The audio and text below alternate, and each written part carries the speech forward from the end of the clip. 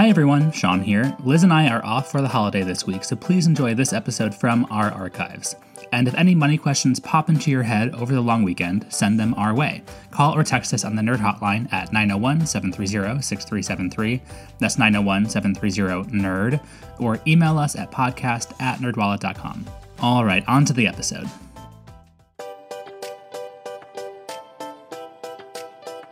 Welcome to the NerdWallet Smart Money Podcast, where we answer your personal finance questions and help you feel a little smarter about what you do with your money. I'm Liz Weston. And I'm Sean Piles. As always, be sure to send us your money questions, call or text us on the Nerd Hotline at 901-730-6373. That's 901-730-NERD. Or email us at podcast@nerdwallet.com. We are here to help you, so keep your questions coming. Also, if you want more nerdy goodness delivered to your devices every Monday, hit that subscribe button. And if you like what you hear, please leave us a review. On this episode of the podcast, we're talking with mortgage nerd Holden Lewis about when it's a good idea to refinance. First, though, in our This Week in Your Money segment, Sean and I are talking about the psychology of credit card debt. One of our data journalists, Aaron L. Issa, recently released a report that dug into Americans' attitudes towards credit cards and credit card debt. Yeah, and some of the background is this was a survey online commissioned by NerdWallet. It was conducted between July 30th and August 3rd. And Harris Poll asked 2,033 U.S. adults where they are in their credit building journey and how they feel about credit cards and credit card debt. And some of the findings were really interesting. There's a pretty big split in how Americans view credit cards. A little over half said that they were helpful, while around a quarter of Americans said that they're dangerous. And close to 1 in 10 said that credit cards are evil. Evil. I love that. Evil. Yeah. Possessed and evil, these inanimate objects. Yes. They're coming to get you. But I totally understand these conflicting points of views, because credit cards can make life easier, but they can also kick off a spiral of debt for some consumers. They have really high interest rates often, and they can become overwhelming. So, Liz, how do you view credit cards? They're like a chainsaw. So they're a great tool in the right hands, and they will cut off your hand if you use them the wrong way and make a bloody mess. Okay, I think we're done with that particular metaphor. They're evil. I don't think that way at all. You know, I am a huge rewards hound. I love all the free travel we've gotten from our credit cards, and we never carry a balance. We never pay a dime in credit card interest. So that's why I think they can be a really great tool, but you do have to learn how to use them. And I think most people aren't taught. Most people get their first credit card, rack up a debt, look how much interest they pay, and they walk away horrified. Right. I actually had a different machine analogy for credit cards. I was going to say that they're kind of like a car. It can get you to where you want to go, but if you don't keep tight control over it, things can get really disastrous pretty quickly. So I have had credit card debt in the past, and I've carried a balance, but I never paid interest. I always took out 0 APR cards, mostly when I was moving somewhere, because I knew I had to get new furniture. Everything just adds up so quickly. Yeah. I didn't want to deplete my savings, but I wanted to cover it and also, like you, get those points. So that's why I'm a big fan of 0 APR cashback cards. I use them for almost all of my spending, but then at the end of the month, I pay them all off. Yeah. And they have a lot of benefits like, purchase protection. There's a middle person in there. If you have a problem with a vendor or a merchant, you have somebody, on your side most of the time to help you sort things out. And also the fraud protections are really great. You basically are not responsible for fraud. And that can be really helpful in these times when there's a lot of identity theft. I don't want somebody having my debit card number and a direct line into my bank account. That just makes me nervous. One thing that was also interesting in this report from Aaron was that close to half of Americans said that their feelings towards credit cards were influenced by the experiences of loved ones. And I definitely fall into that camp. I'm pretty wary of credit card debt, even though I have used it in the past, because I've seen how bogged down it has made some people in my life because they haven't been able to control it, in part because they were pretty tight on cash. They weren't making enough to keep up with their expenses. And then they fall into that spiral that we mentioned earlier, where you can't pay it off 1 month and you keep racking up interest, you keep racking up other day-to-day charges, and it can become very, very overwhelming. Yeah, because most credit cards have really high interest rates, and that's what keeps people in debt. If you're paying 15, 16, 20, 22, 24% interest, it's really hard to get out of that hole. Mm-hmm. But similarly, by the same token of me being influenced by people around me, since I've joined NerdWallet 4.5 years ago or so, I've begun to see them as very useful tools that you can deploy strategically. And so now I feel like I kind of am one-upping the credit card companies whenever I use them because I've gotten so much back in cash back points, and they can be very advantageous if, again, you keep tight control over how you're directing them. Yeah, I was in the habit of paying off the bill in full. And that was something that my mother taught me from the very first time I got a credit card is always pay the balance in full. And obviously life happens and that's not always possible to do. But having that habit and having it so ingrained that you just do not carry a balance, I think really helped me use it as the tool it should be, which is for convenience and to build credit. And that was something else about Aaron's Right. study I thought was really interesting is there's a big chunk of people who basically say, well, I don't need credit right now, so I'm not going to worry about it. And that's a little dangerous, don't you think? Yeah, it's a little dangerous, maybe a little short-sighted as well, because maybe you don't need credit today, but it's worth having those good habits of maintaining and building your credit so that when you do need it, when you apply for a new line of credit, whether it be an auto loan or a mortgage, whatever it is, you've shown that you have a steady record of on-time payments, because that is so crucial. It's one of the most important things that people will look for when they're going to approve you or not for credit. So even if you are paying it off, even if you don't really want to use it, we're all kind of stuck in this system. So you might as well use it as best as you can. And like me, like you, Liz, get some money from it as well, basically for free, just for using these little pieces of plastic. Yeah. And I think a lot of people don't realize also that credit's used in a lot more than just lending decisions and getting a credit card. It's used by insurers to set auto premiums and homeowners and premiums in most states. Landlords use credit information to decide who gets apartments. And employers use credit information too, but not credit scores. So that would be less relevant for this particular discussion. But still, credit is all through our financial system. So it's something you need to pay attention to. Mm-hmm. So another thing I thought was really interesting about the study had to do with bad debt and bankruptcy. So most Americans, almost 3/4 of us, think that having credit card debt is inherently bad.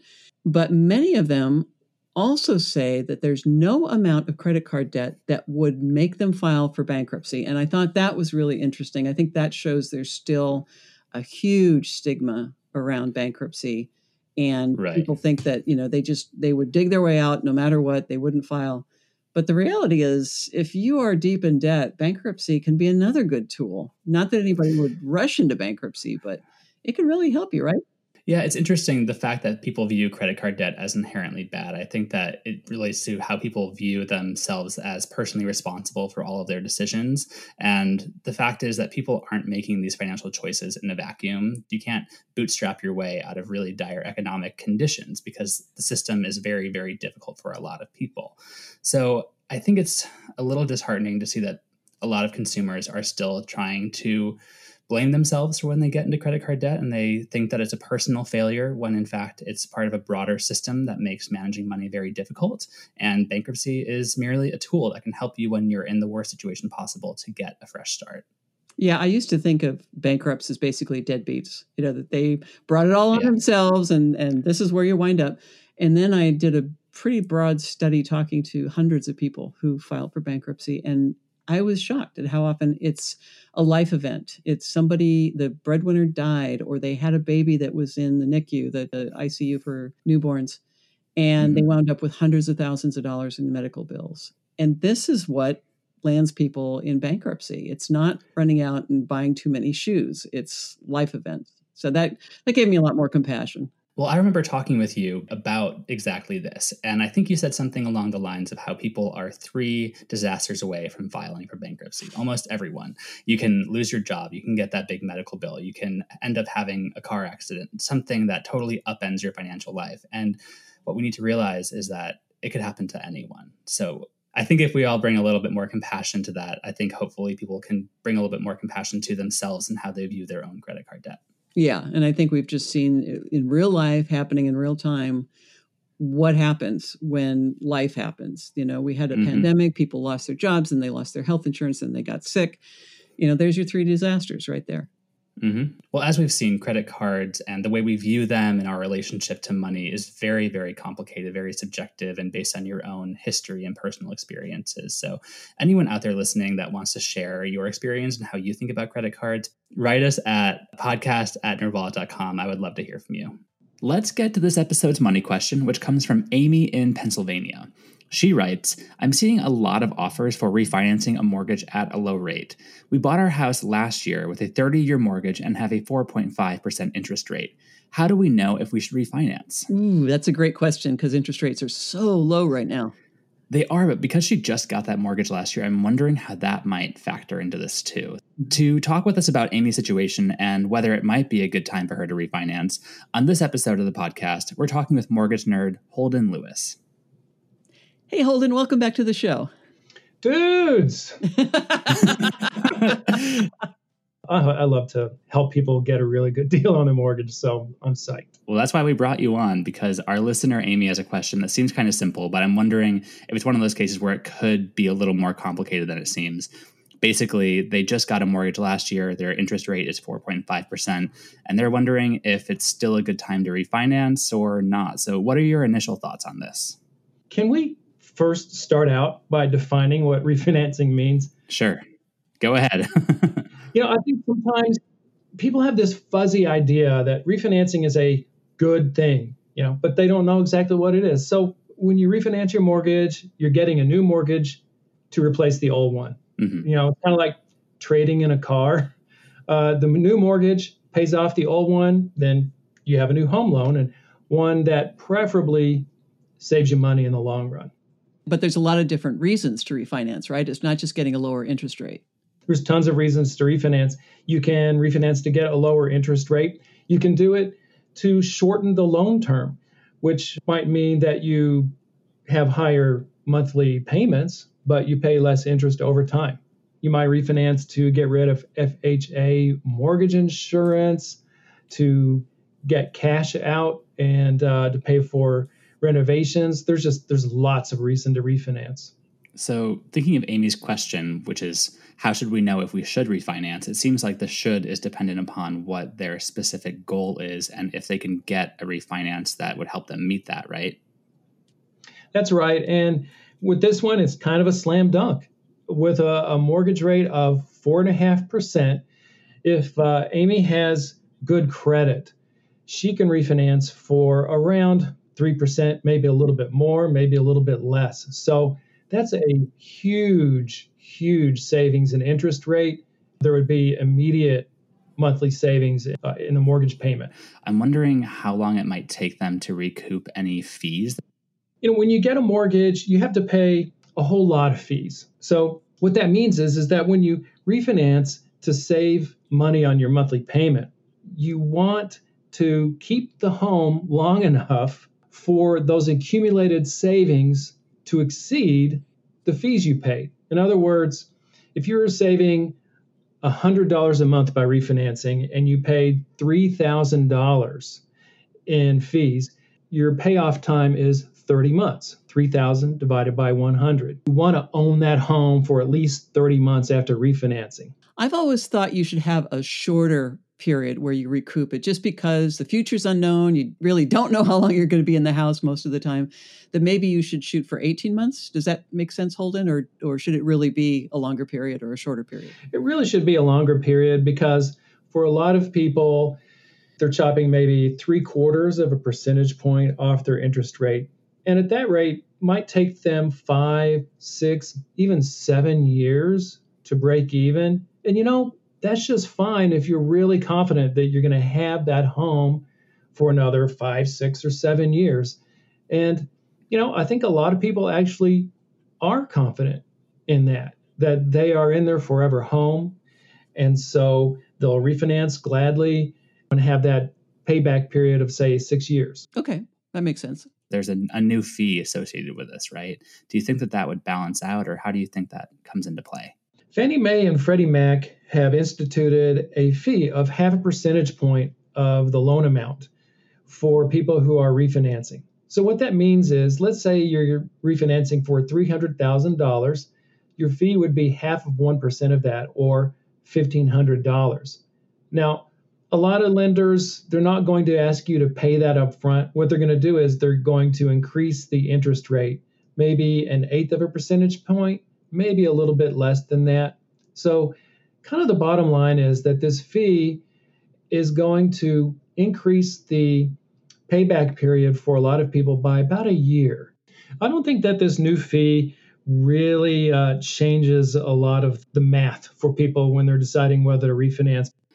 It seems like right now is a really, really good time to shop around for a refi deal. But I'm wondering how you can spot what a quote unquote good deal is for a refi. How do you define that, Holden? I define it by shopping around and then looking at the deals that you're quoted. The biggest mistake people make when they get a mortgage is not comparison shopping. You can save more money by comparison shopping for a mortgage than for a car. So why wouldn't you? And what that means is that you apply with your current lender and then at least two other lenders. Applying for a mortgage, it doesn't commit you to anything. But when you file a formal application, I mean, you're actually applying for a loan. The lender has to give you a 3-page document called the loan estimate. For a really good explanation of it, the Consumer Financial Protection Bureau has a page that annotates it and just tells you exactly what you're looking at and what it means. And the page 3 of the loan estimate has a summary of how much that loan is going to cost you in the first 5 years. We're talking fees, principal, and interest. And then you can just look at that little box on page 3 and you can compare the loans side by side. And most of the time, it's going to be pretty obvious which is the best deal. And if that deal is saving you money, then go for it. And Holden, does it cost anything to apply to that point? It does not. Okay. Except you will have a hard pull of your credit, right? So that's a certain price to pay. But if you're going to be shopping around for a refi deal anyway, you should just be expecting that to happen. That's correct, because when you apply for a mortgage, all the mortgages you apply for in a 45-day period all count as one credit inquiry.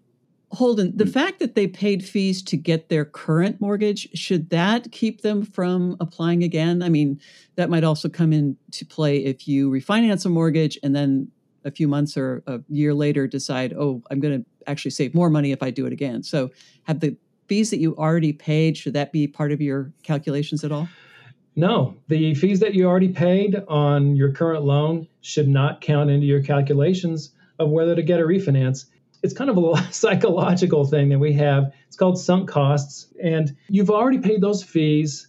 And it just doesn't matter after you've paid those fees what you do afterward. I mean, if you can save money now by refinancing, it really doesn't matter what fees you paid to get the original mortgage. They were paid, and that bell can't be unrung. You can't get that money back one way or the other. That's right. You can't get that money back. And since you can't, you might as well look forward and save money. Now, Holden, we've talked about this before, but I'm a big fan of getting your mortgage paid off before retirement. But I'm a little leery of 15-year loans, especially with the economy the way it is now. It's really hard to predict who's going to lose a job, what's going to happen going forward. So I favor the 30-year loan with maybe the lower payment, and you can always make principal payments, or you can increase your payment if you want to get it paid off faster. But you like 15-year loans, right? Well, I do like 15-year loans because the interest rate is lower. But personally, when it's me, I really prefer to get a 30-year loan and amortize it myself over a shorter period, which means basically paying extra every month when I can afford to do so. And hey, I could probably afford to do that for the next 15 years and pay it off in 15 years. But it is nice to have a 30-year mortgage and at times of economic distress to be able to pull back and make that minimum payment on a 30-year loan if it's a lot more comfortable to do. So you have that flexibility. That's right. Having a 30-year loan, it does give you more flexibility than with a 15-year loan or a 20-year loan. And the reason is the payment is lower on the 30-year loan. The minimum required payment is lower on a 30-year loan. So if you can't afford a higher payment when you're, say, between jobs, but you can still afford that 30-year payment, then you're golden. You're fine. Hold on. I'm wondering if it's any more difficult to get a refi right now with so many people rushing in to get one. It is more difficult to get a refinance now for a couple of reasons. First, a lot of people are getting refis right now, and so there are long wait times. You might have to wait like 6 or 8 weeks after applying before you can even close on the loan. And in the meantime, they're going to want to keep checking to see if you're employed. I mean, they might actually call your employer multiple times in the last week before closing just to make sure you still have your job. And there's another issue, which is credit. Lenders not only are looking to lend money to people with good, steady jobs, but they also are looking for people with high credit scores. So what you're seeing is the average credit score on loans has been going up for about 2 years. And now for a refinance, the average credit score is higher than 740. So lenders they're kind of picking people with high credit scores to actually give loans to. They're basically reducing their risk. They don't want to take any chances right now. Lenders do not want to take chances at a time of high unemployment, especially at this time when there's not only high unemployment, but people they can just lose their jobs or have their hours cut back at little notice through no fault of their own with this big external thing that's hitting us. Yeah. It seems like interest rates are going to continue to be low, though. According to what we've seen from the Fed, it seems like, for the next year or so, it will remain around where they are now. Are there any other trends you think people should be aware of as they think about refinancing? There's a lot of people who are doing cash out refinances. And what that means is, let's say you owe $100,000 on your mortgage and your house is worth $300,000. So you have $200,000 in equity. When you refinance, you could borrow more than that $100,000 you owe. You could borrow, say, $150,000. And you get that $50,000 extra as cash. And you can use that to do renovations on your house. That's the main thing I recommend using cash out refinance for. And so a lot of people are doing cash out refinances, but the Fed has sent the signal that it's going to keep short-term interest rates low for a long time. And that means that the interest rates on home equity lines of credit are going to remain low for a long time because those go up and down according to the Fed's rate policy. And so the bottom line is, I think if you want to do some renovations, it might be a better idea to refinance for the loan amount that you have and then get a home equity line of credit or HELOC to pay for renovations. Well, and I'm always a fan of the HELOC as an emergency fund as well, sort of a backup emergency fund to whatever cash you have. But if you use it all for home renovations, you won't have it available for emergencies. That's true. There's one fly in the ointment of that, and I'll tell you my personal experience. So we had a home equity line of credit with a small balance, like $5,000 during the housing crash. So in 2009, our HELOC lender sent us a letter saying, we have decreased your credit limit to the amount that you owe now. So basically, it was like they were just telling us, pay it off and don't charge anything to it. And, it made my wife so mad that she personally went into the bank and closed the account. Oh, dear. Yes. Yeah. Nothing beats having actual cash in the bank in terms of savings, but that HELOC can be, for some people, it can be a nice backup. Hey, Holden, I wanted to ask you about, because there's so many different moving parts to shopping around for a refinance, are there calculators? Are there ways to figure out what the deals are going to cost you or when it's a good time? Oh, yes. NerdWallet has an excellent refinance calculator where you plug in your loan parameters that you have now, how much you owe, what your interest rate is, and that kind of thing. And then you can plug in the parameters of the loan that you're looking at, how much you want to borrow, what the interest rate is. And it will tell you what that break-even point is, as long as you estimate what the closing costs are going to be. So that's a really good thing. And then I also want to plug our current mortgage rates page. It tells you the average rates for the 30-year fixed, 15-year fixed, and 5/1 ARM. Those rate averages are updated daily. Great. And ARM means adjustable mortgage, right? An ARM is an adjustable rate mortgage, yes. It seems like everyone is hopping on this refi train right now. And I'm wondering when it might be a good idea for some people to maybe wait at the station, catch the next train in a couple months or a year, because it seems like everyone's just rushing in and maybe they're not thinking about some trade-offs they might have to make. There are a few people who should wait. First, folks with a credit score, say below 720, I think it's a good idea to work on that credit, get your bills paid on time, and increase your credit score to at least 740 really would be ideal, and maybe even higher. And then there's a lot of folks who had an interruption in their income this year. They were laid off, they were furloughed, whatever, or their hours were cut. Those folks, they might just want to wait a little while and have a longer period of employment. All right, Holden, thank you so much for talking with us. Thank you. And Amy, good luck. Now let's get into our takeaway tips.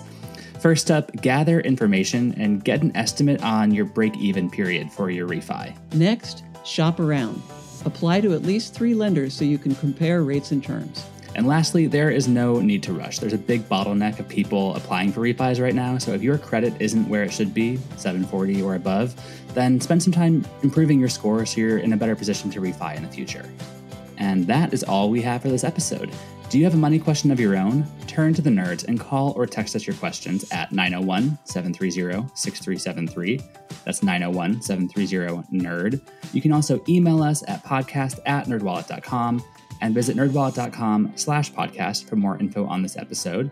And of course, remember to subscribe, rate, and review us wherever you're getting this podcast. And here's our brief disclaimer, thoughtfully crafted by NerdWallet's legal team. Your questions are answered by knowledgeable and talented finance writers, but we are not financial or investment advisors.